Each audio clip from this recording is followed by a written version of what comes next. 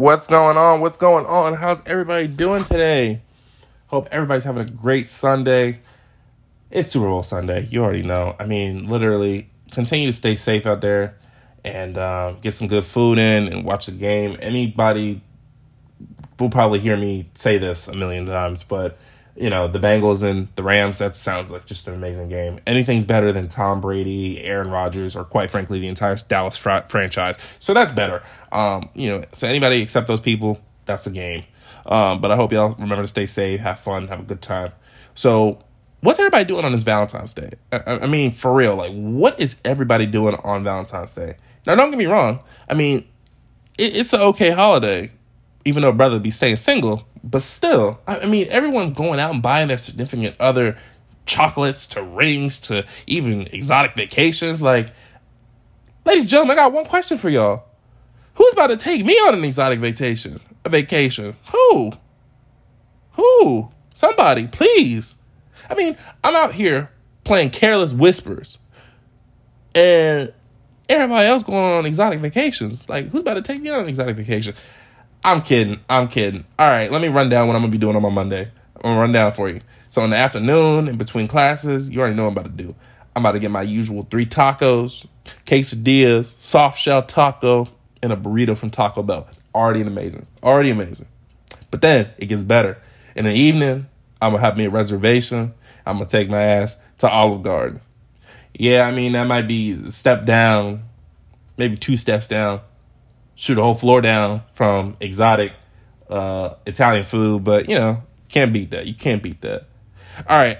I'm tired about my pity party. I'm sorry. I know I'm giving little sob stories like this. Everybody hates Chris. But, hey, on the good news, I hope y'all have fun on your Valentine's Day. Make sure you treat your significant other with all the lovely items on this Valentine's Day.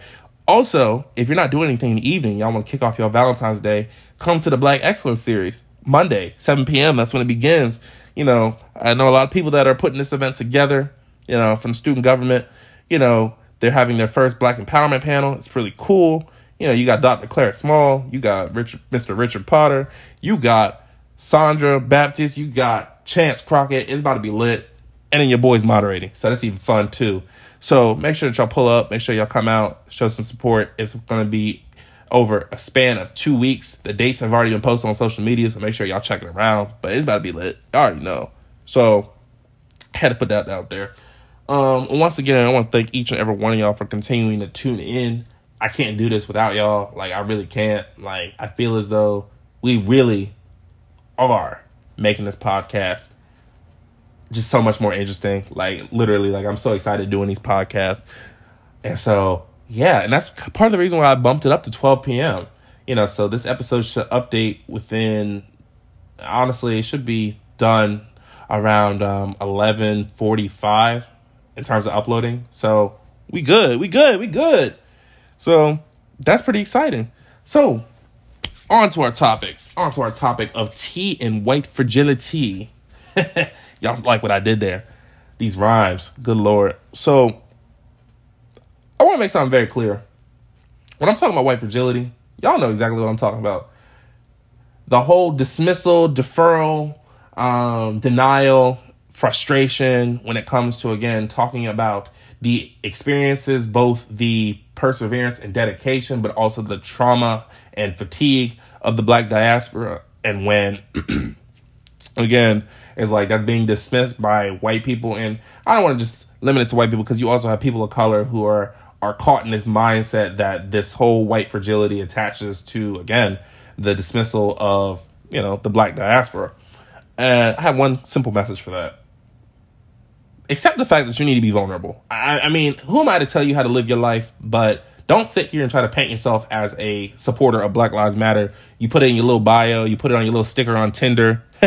Yeah, I'm deleting Tinder because I haven't been getting any matches, but I don't care. Or, you know, all the other ways in which, you know, you try to give lip service to your support of the Black diaspora. But then again, going back to last episode, you don't match your actions to your words and you don't pull up. Sorry, I had to get that off my chest. That was heavy on my chest. But part of the reason why I really wanted to do this episode this week in particular is for 2 reasons. One, like, and it's something that I've learned. I'm not saying that I created this or coined this, but I was explained to it that Black History Month really is the opportunity for Black people to scrub off the fatigue and the frustration and the anger that we continue to hold. And I'm not saying anger in like a stereotypical connotation. I'm saying it in a lens where, again, we go through all these hurdles and all these obstacles to really work hard and ensure that, we are quite frankly taken seriously. But then two, again, so that we don't lose a beat, so we don't lose focus. Because especially going at a predominantly white institution like Salisbury, it's quite easy for people to group you as the angry Black people. And it's not even when you are angry necessarily. It's quite frankly when you are educated, informed, and engaged on the matters that's going on this campus or even on the shore. And that's a threat, because knowledge is power, and power leads to threats. And, we all know that there's a historical paper trail of white people taking threat when it comes to Black people exercising such power, when it comes to voting, when it comes to mobilizing, when it comes to looking out for the community and mutual aid. The list goes on and on and on. But the whole point is, again, to show and to illustrate that we have to continue to work twice as hard just to maintain an image that, again, we've already looked at in a negative connotation as, because we're automatically, again, the angry Black people, when that's not the case. And that's frustrating. That can be tiring. Going back to episode 1, and I'm going to make sure that I'm stacking the episodes so that we're incorporating all the elements. But that fatigue of going through the daily motions of being Black, because, again, that's not something you can hide. Not saying you can't be proud of it, because you absolutely have every right to be proud of being Black and who you are, because Blackness is the exact contribution that has built this nation, our Blackness, and don't be ashamed of that. Don't be proud of that. But at the same token, it is hard. I can understand that. It is hard because it's like, again, you have to keep your composure even when people are doing the dumbest things or saying the worst things ever when it comes to, again, when they say they value Black lives, but then they turn around and do all these horrific things. It's like a mind erase. It really is. And then when you address them on it, it's like, again, that wall of white fragility really starts to kick in, and it's like they shut down. They dismiss it. They get frustrated. They're like, or I'll give you a better one. I'll give you an example, and I'm not giving any names, and this is not to pick on anybody, but, they'll always give the story about how they corrected their significant other's parents for being racist. Like, they want the Congressional Medal of Freedom. Like, okay, that's what you're supposed to do. That's what you're supposed to do. Am I wrong? I mean, you shouldn't have to get a medal for, again, correcting people in the social advocacy that you're bringing to the table. It's either you're about it or you're not. And, I'm not trying to say that in a way where it's only two sides. No, I'm not saying that at all. But it starts by being vulnerable. And being vulnerable means that you're gonna have to really listen to the trauma, but then also the perseverance and dedication of the Black diaspora. Because, again, when you deny, when you don't match your actions to your words, and you contradict yourself, then it really adds more fatigue to people, especially people of color. And in addition to that, again, it ties into performative activism, because it's like you're giving a performance to show that you've done something. But then when it comes to actually getting in the streets and putting in the work to ensure that we're breaking down cultures and systems that actively oppress the Black diaspora and its intersectionality, of course, you're nowhere to be found. You can't do that. You can't do that. And I'm not trying to point people out. I really don't want to do that, because, again, and you guys probably saw this on my Instagram post when I was asking for all those tea flavors, and they were really interested. Don't get me wrong. The Earl Grey, the chai, even though chai confuses me sometimes, the green tea, the whole point of that, again, when they go low, you go high. Because one thing that you'll find is through white fragility, whenever we go, and again, going back to the notion of power, when people are educated, informed, and empowered to make a change, when people feel threatened on that notion, they'll try to go for the one thing that necessarily isn't through policy. They'll go through character. So they'll try to make you as a villain. They'll try to find every little thing on you to put dirt on you and make you seem like, you're the worst person ever, or you're the villain in the story, and you're causing all the issues. Of course, the angry Black people that are causing all the issues. I can't tell you how many times this happened to me at this institution. And it's a shame, because it's not just the administration to a certain capacity. It's not just the faculty to a certain capacity or staff. It's students. And again, these are and I don't mean to pick on students, but it's the very students that claim to value diversity, equity, and inclusion. But one thing that I've learned in life, you reap what you sow. So, all you can do is continue to pray for them. And again, when they go low, you go high. Because again, that's the determination and willpower of our diaspora. And it's interesting. I saw a Facebook post, and one of my friends posted it. I forgot who posted it. It was either Facebook or it was Instagram. Excuse me, it was Instagram. And the whole point of the post was to reflect again a timeline from when the first slave got to the Americas, the New World, and how they continued to provide with what little they had, because again, their history, their culture, their livelihoods have been stripped from them.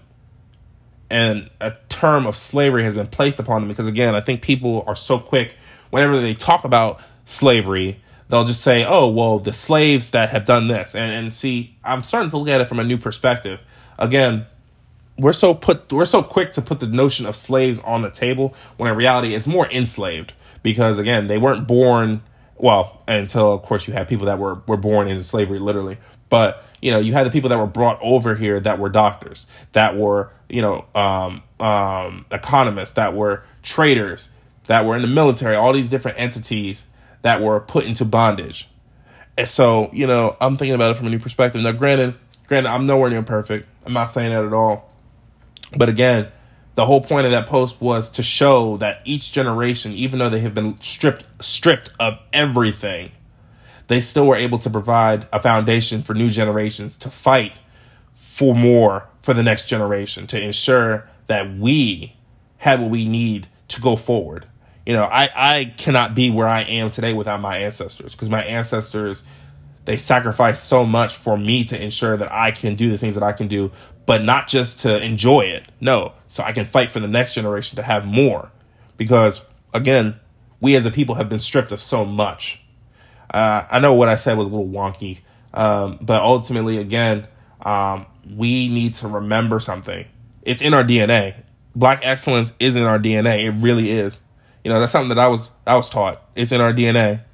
And, we need to do a better job of ensuring that we're plugging into our communities and reminding people of that so they can continue to do the things that they want to do to provide for the next generation.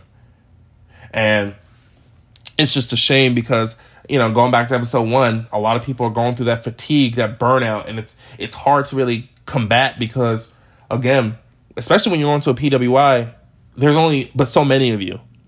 And it's like, who do you go to? Who do you talk to? Like me personally, I really struggle with the term white fragility because, again, it burns my battery out so much when I have to combat so much of it. And it's not to say that things are automatically hostile, no.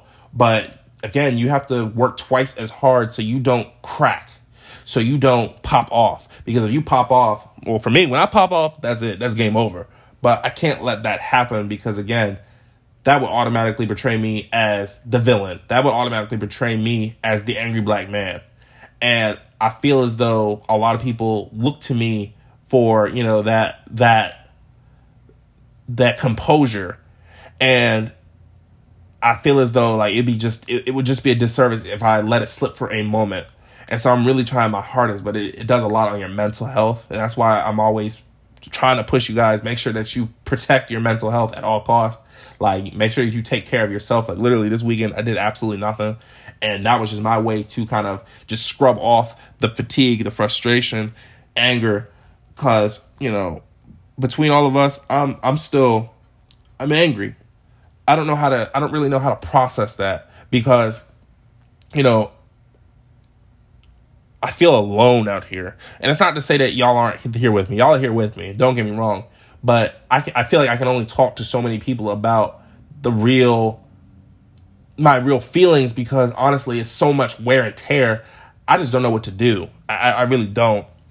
It was funny because yesterday on our Instagram Live, I did an Instagram Live at like 2 a.m. and boy, we talk about a lot of stuff. It went from like talking about what's on Hulu to that turned into a whole dialogue about, how black people are continuing to be dismissed and negated through public policy, through our schools, through Ocean City. Like, we were just talking about it all. And one thing that one of my friends was very shocked on, because I told her this experience, and this is the first time I'm sharing it with y'all, but how many times I've been called a nigger at SU and in Salisbury. Like, literally, it's been so many times. Like, it's hard to really process that because, again, I'm here to get a degree, or degrees, actually. I'm getting 2 degrees, by the way. They ain't playing with me. I'm getting these 2 degrees. But how do you really focus and continue to keep that composure when that's still in your ear? Now, I look at it from 2 different perspectives. One, I get it. Generations before me have endured that, and they continue to utilize that as their motive to continue to lay the foundation for the next generation. I get that. But at the same token, I'm still human. I still have limits. And the question that I have to ask myself all the time is, what can I do to really combat that realistically? And, I'm not saying there's a right or wrong answer, but what I do know is I'm going to continue to fight and give everything that I got to ensure that students that are coming here that are black and brown of intersectional groups feel included here and feel like they have a home here, a home away from home, even though that home away from home is really getting taken right now. And so with that example that I just gave y'all, and I'll give you the most recent one, actually. I remember I was walking one of my friends home from, we went to a warehouse. And that's another story for another time in terms of, why me going to warehouse, Dorien, you party? We'll get to that in a few. But when I was walking him home, it was a white truck. And the only reason why I know they were students is because I saw their tags and I saw a license plate. So, unless they're alumni, I don't know. But they look like a bunch of, 18 to 21-year-old white boys. And they drove by. And, forget my language. But, they drove by and they screamed out the window, "Oh, bitch, nigger." And so in my mind, I'm just like, what? Like, hold up. And I had to really think to myself, I'm like, should I really get angry?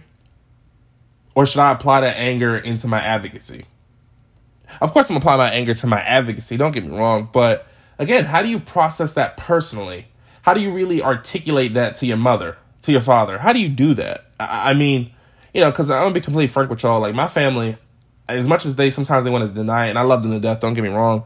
But, like, I really did feel like, I was looked at a little bit negatively when I said I was going to Salisbury because they were just like, the Eastern Shore, like, really? Like, and I felt like I had some pressure when it came to, like, which school that I go to. Like, because I got accepted to Morehouse. I could have went to an HBCU if I wanted to. I could have, but I didn't. I just didn't. I chose Salisbury because I really felt like I can grow here.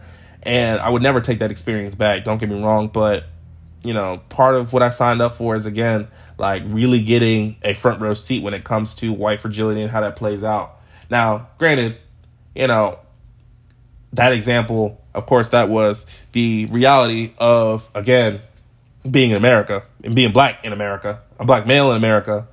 But, going back to that other example I talked about when it came to, like, it's like getting a medal for correcting somebody. It's like that's something you should automatically do.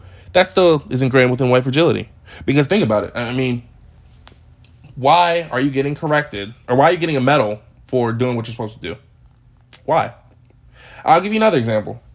So, one thing to know about Salisbury is after 40 years, we were able to get our general education model, so all the general ed requirements, reformed, which is great. And again, that's black excellence for y'all because that was led by not only faculty, but students. So black excellence at its finest. Remember that. Keep that in your back pocket. But, one conversation that I had with some faculty members, and some of them were from the biology department, they said, well, how can I integrate black? And again, they automatically jumped when we talked about a diversity and inclusion model. And forgive me. So there's multiple components that are supposed to go into this new model. And one of them is diversity and inclusion. So they jumped to the notion, well, how can I include black people within my curriculum? Like, it's a science class. We don't talk about that stuff. And so I looked to the professor and I said, well, why not? I mean, literally, like, why not? And, of course, that's why fragility starts kicking in. So the whole dismissiveness starts to really kick in. And they're like, what do you mean, why not? Like, it's a science class. We're talking about, biology. So, again, there's a whole list of things that you could be talking about when it comes to biology. Because, again, people still have the mindset, and, a big reason is because a lot of these local and state governments are trying to wipe away Black history. For example, plasma. So when you get your blood drawn, blood plasma, even the Red Cross. Did you know that whole technique and that whole scientific breakthrough was invented by a Black man? Did you? Charles Richard Drew? Anybody? No?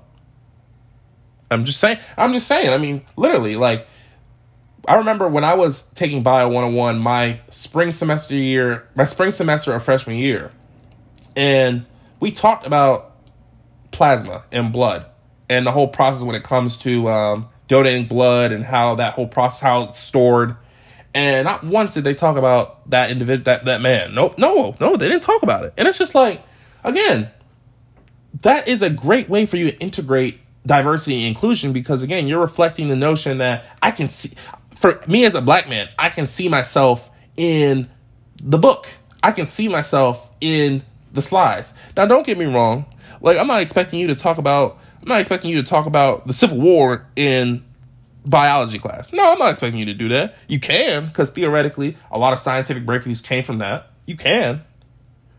I mean, don't get me wrong. I mean, that's how you got the Nurse Corps, which, again, Black women were heavily involved in for the Civil War. But still, I mean, like, I'm not expecting you to give all that. But again, can I see myself in it? Because all I see is white people.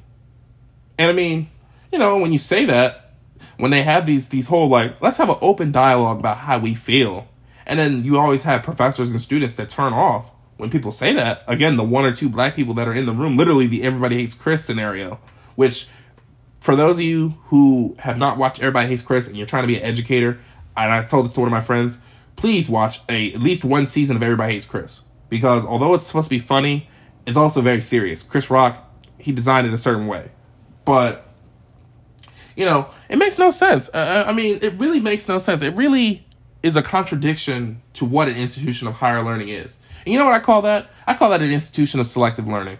I've used that term many times. And that, I don't know if anybody else utilized it, but I'm coining it. But we're not an institution of selective learning.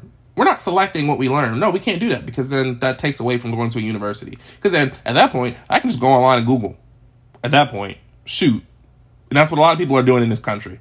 But, again, if we claim to be an institution of higher learning, what are we doing to accept the fact that it is okay to be vulnerable? And that's not just pertaining to white fragility. I think it spans, because, again, it's such an intersectional basis. We as humans are intersectional ourselves. So if that's the case, we need to accept the fact that we're going to be vulnerable. That's A-okay. But if you're so quick to dismiss and you're so quick to get frustrated when it comes to the dialogue of race itself, then you can't be preaching institutions of higher learning. You can't promote them. You're promoting the selectiveness. Are you not? Seriously. I'll give you another example. So I took a public policy class. For those of you who do not know, I'm a double major of political science and international studies. But for those of you who are just interested in how public policy works, so all the laws that you get, how the processes work, if you want to talk about Obamacare and how Obamacare really came about, just giving examples at this point, take a public policy class in the political science department. You can take it as a general ed. I'm sure you can. They offer it both in the fall and the spring. Good professors. But I remember there was this one dude, and see, here's the irony, because political science is in the Fulton School, the liberal arts school. We have the class, I think the class was Tuesdays and Thursdays in Purdue. Yeah, it was in Purdue. I do remember that. It was in Purdue. And Purdue is the business school. So I'm not saying Purdue is what's it called? Snobby, rich people. I'm not saying that, even though, they got some money, they got some bread. But I will say, again, it's very heavily involved in the whole notion of the classical liberal model. Not liberal in terms of the Democrats. No, not liberal in terms of that. No, liberal in terms of the whole free market, John Locke, life, liberty, pursuit of property, all that wealth of nations, like all that stuff. I'm not saying that that's how they think. I'm not saying that, but that's a huge component of, again, Purdue. I keep hearing that over and over and over again. Now, the reason why I say that is this. We were talking about how poverty plays a role in, again, the diaspora, how that plays a role in how systemic oppression continues to circulate through systems and governments and cultures and communities. And I forgot what we were reading, but we were talking about how, if you're making minimum wage and you're a person of color, it's like you're already battling through that, in addition to, again, the inequities and the lack of access when it comes to the ballot, when it comes to, getting moved off your property in the process of gentrification, all these other components and how they all intersect to make up the model of capitalism. Not saying capitalism is to be removed necessarily, but again, how that model really breaks down in the system of America itself. And it's interesting because one of the guys in the class, he already said he was a Purdue student. And it's not to shake shots at him, but the first thing that came out of his mouth when we started talking about that, well, why don't they just move somewhere else? I know that rings a bell from last forum, for those of you who know what I'm talking about. But everybody turned to the back of the classroom. Everybody was like, oh yeah, if it was that easy, we could just pick up our stuff and move right now. Yeah, with my $7.25 an hour wage. Yeah, I can definitely do that. Pick up my stuff and go somewhere else. Better yet, man, if I could just wave a magic wand, maybe I can get a brand new car too. While I'm at it, I can pick up my bootstraps and continue to move forward and buy a house and have a little white picket fence and like literally, that mindset. And of course, I'm not saying that, again, he is automatically expected to know, but that's common sense. It's like, if you're talking about these measures, and we've been talking about it for the last month and a half, why is that the one thing that comes out of your head? But when I asked him that, because I talked to him on the side about that, he was automatically quick to say, oh, well, maybe it's just because everything's going on campus, everybody's upset. Really? Really? Because everything has to be heated in order for that dialogue to come up. Really? I mean, you tell me. You tell me, guys. But I do know one thing. Again, that has everything to do with white fragility. Because, again, dismissal and frustration. But, of course, when black people continue to go through the fatigue, go through the ringer, and, they have to keep their composure, and, they're automatically labeled as the angry black people, then it's automatically like game over, It was just the angry black people. It's funny because one thing that I had to learn over the last couple of weeks is, again, and I said this before earlier, when they go low, you go high. People have really been trying to find every little thing, and even if it's not true, every little thing to put dirt on your character. And for me, I think what I struggled with so much is the fact that people would stoop so low to do those things. But it's like, do they really believe that? Do they really believe that what they're doing is wrong? What they're doing is misinformation. What they're doing is, exactly what has been done to our peoples for generations. I have to ask myself that sometimes. I really do. Because how I look at it, is it insecurity through white fragility? Or is it you feel feared? You feel fear and challenge through white fragility? Which one? Of course, it's the very people that put, Black Lives Matter on their bios, their little BLMs in there. I stand in solidarity with y'all. Hate has no home here. Do you really? Do you really? I mean, and see, we gotta be careful here, because what we don't want to do is we don't want to throw a little basket or a little curtain around white fragility and label it for broad things like hate. Because quite frankly, I think hate has really been worn out, because that's like the political answer. Like, I feel like hate is being used as such a political answer to try to cover up the isms, the racism, the sexism, the ableism, for homophobia. They try to xenophobia. Like, they're trying to cover all those elements up when in this whole basket of hate. And don't get me wrong, it's not always bad to use, it's hate. People are promoting hate. But remember something.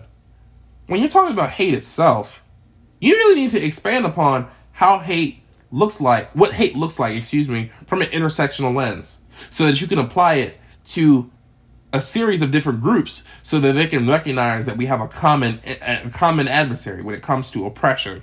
And the adversary is not other peoples necessarily. It's cultures and ideals and structures of oppression. Yes, of course, it's by the hands of people.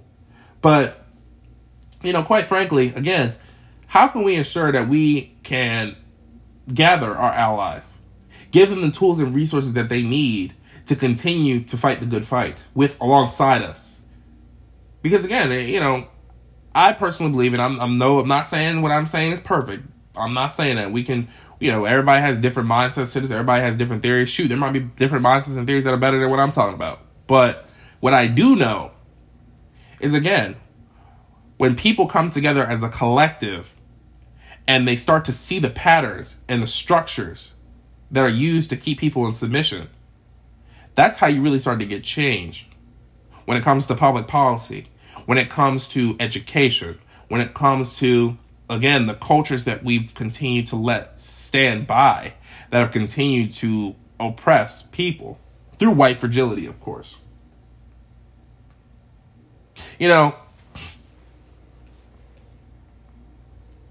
I feel as though going into my last semester at Salisbury, I always look back and I'm just like, man, what could I have done differently? Could I have just plain out transferred? Could I have, I don't know, joined a sports team? Could I go party more? No. Honestly, no. I don't regret anything that I've done. Because I feel like what I've done, I can be proud of and say, hey, me alongside other students did something here. And see, it's very important, going back to our other episodes, about leaving a paper trail, because paper trail really does define the moment in which people have come together to support one another and to bring change to our communities and to our schools and to our nation. But again, that requires us to be vulnerable. But again, we need to accept the fact that white fragility exists, because it really does. It really does. It shows on a daily basis. I gave y'all like plenty of examples, and I have plenty more, and I'm sure y'all got plenty more. So I want to make sure that I shift into the question section. So first off, the first one isn't a question, but Muhammad, special shout out to you, man. He said that the first 2 episodes were amazing, so this one going forward is going to be amazing as well. I definitely appreciate that. And tune in next week, guys, for the next episode. It's going to be a collab between myself and Muhammad. Topic's coming out soon, but it's going to be lit. I want y'all to know that right now. It's going to be lit. So definitely tune in for that. Yeah. Now, to the questions. Question 1. And I want to make sure, thank y'all for putting these questions in. I was a little scared because I was like, I wonder if people are going to put it in for this type of topic. Like, I wonder what type of questions they're going to put in, because, when you hear white fragility, it's like, ooh, especially if you go to Salisbury. Ooh, But first question. Okay, so when I was still in Salisbury, I remember we talked after you left. You lost the SJ elections. Do you believe white fragility worked against you?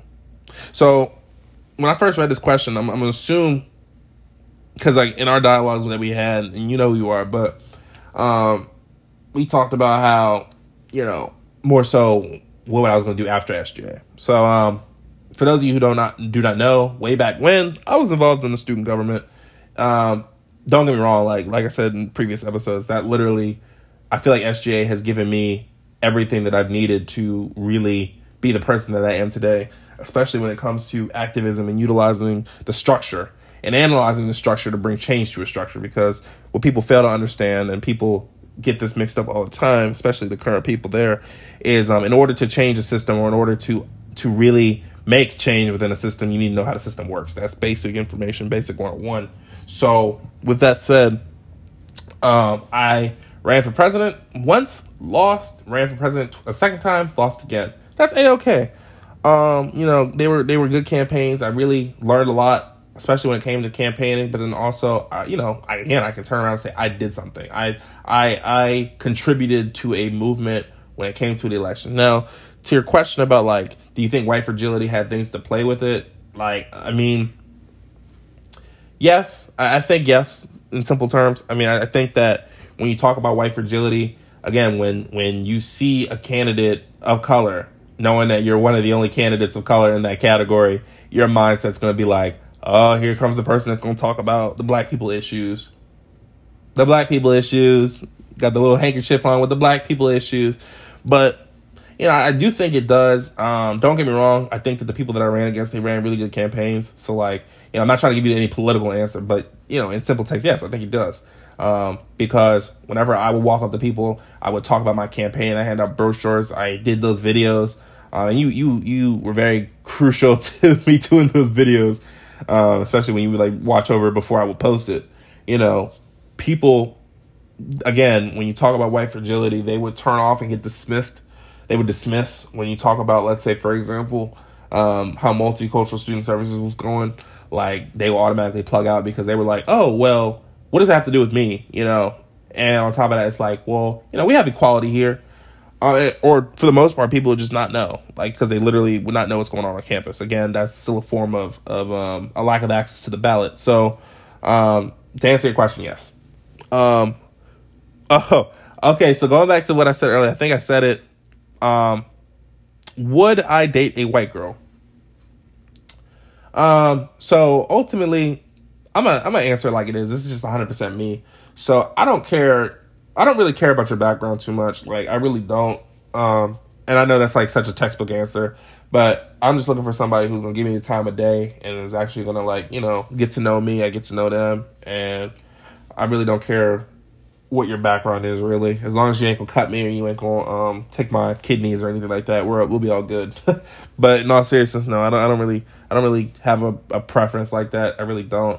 As long as you have a good heart and you're funny. No, that's the most important thing. That is my preference. If you're funny, that's automatically a +3. I'm just saying, +3. But that doesn't include the application fee, the background check, all that good stuff, just to make sure, again, you don't steal my kidney.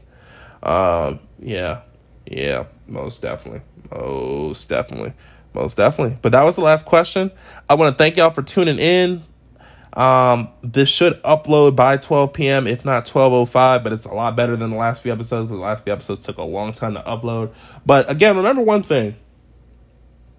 When we talk about white fragility with T, especially with a tea time, that is, remember this one thing. When they go low, you go high. And of course, that rhymed. I'm not trying to rhyme, but goodbye. You like what I did there? Yeah, I should be a poet. Good Lord. No, I couldn't be a poet. That's not in my pay raise. I'm not even getting paid to do this. Apparently, you can't get paid to do this, but nah, it's not about the money. I'm having fun with y'all. That's all that matters. Also, by the way, if you are feeling bad for me when it comes to the Valentine's date, if you want, you can cash app me a firm amount of money. And that'd be my Valentine's Day present. My Cash App is Dorien Rogers 9186. Again, my Cash App is Dorien Rogers 9186. If you want to donate to the Valentine's Day fund.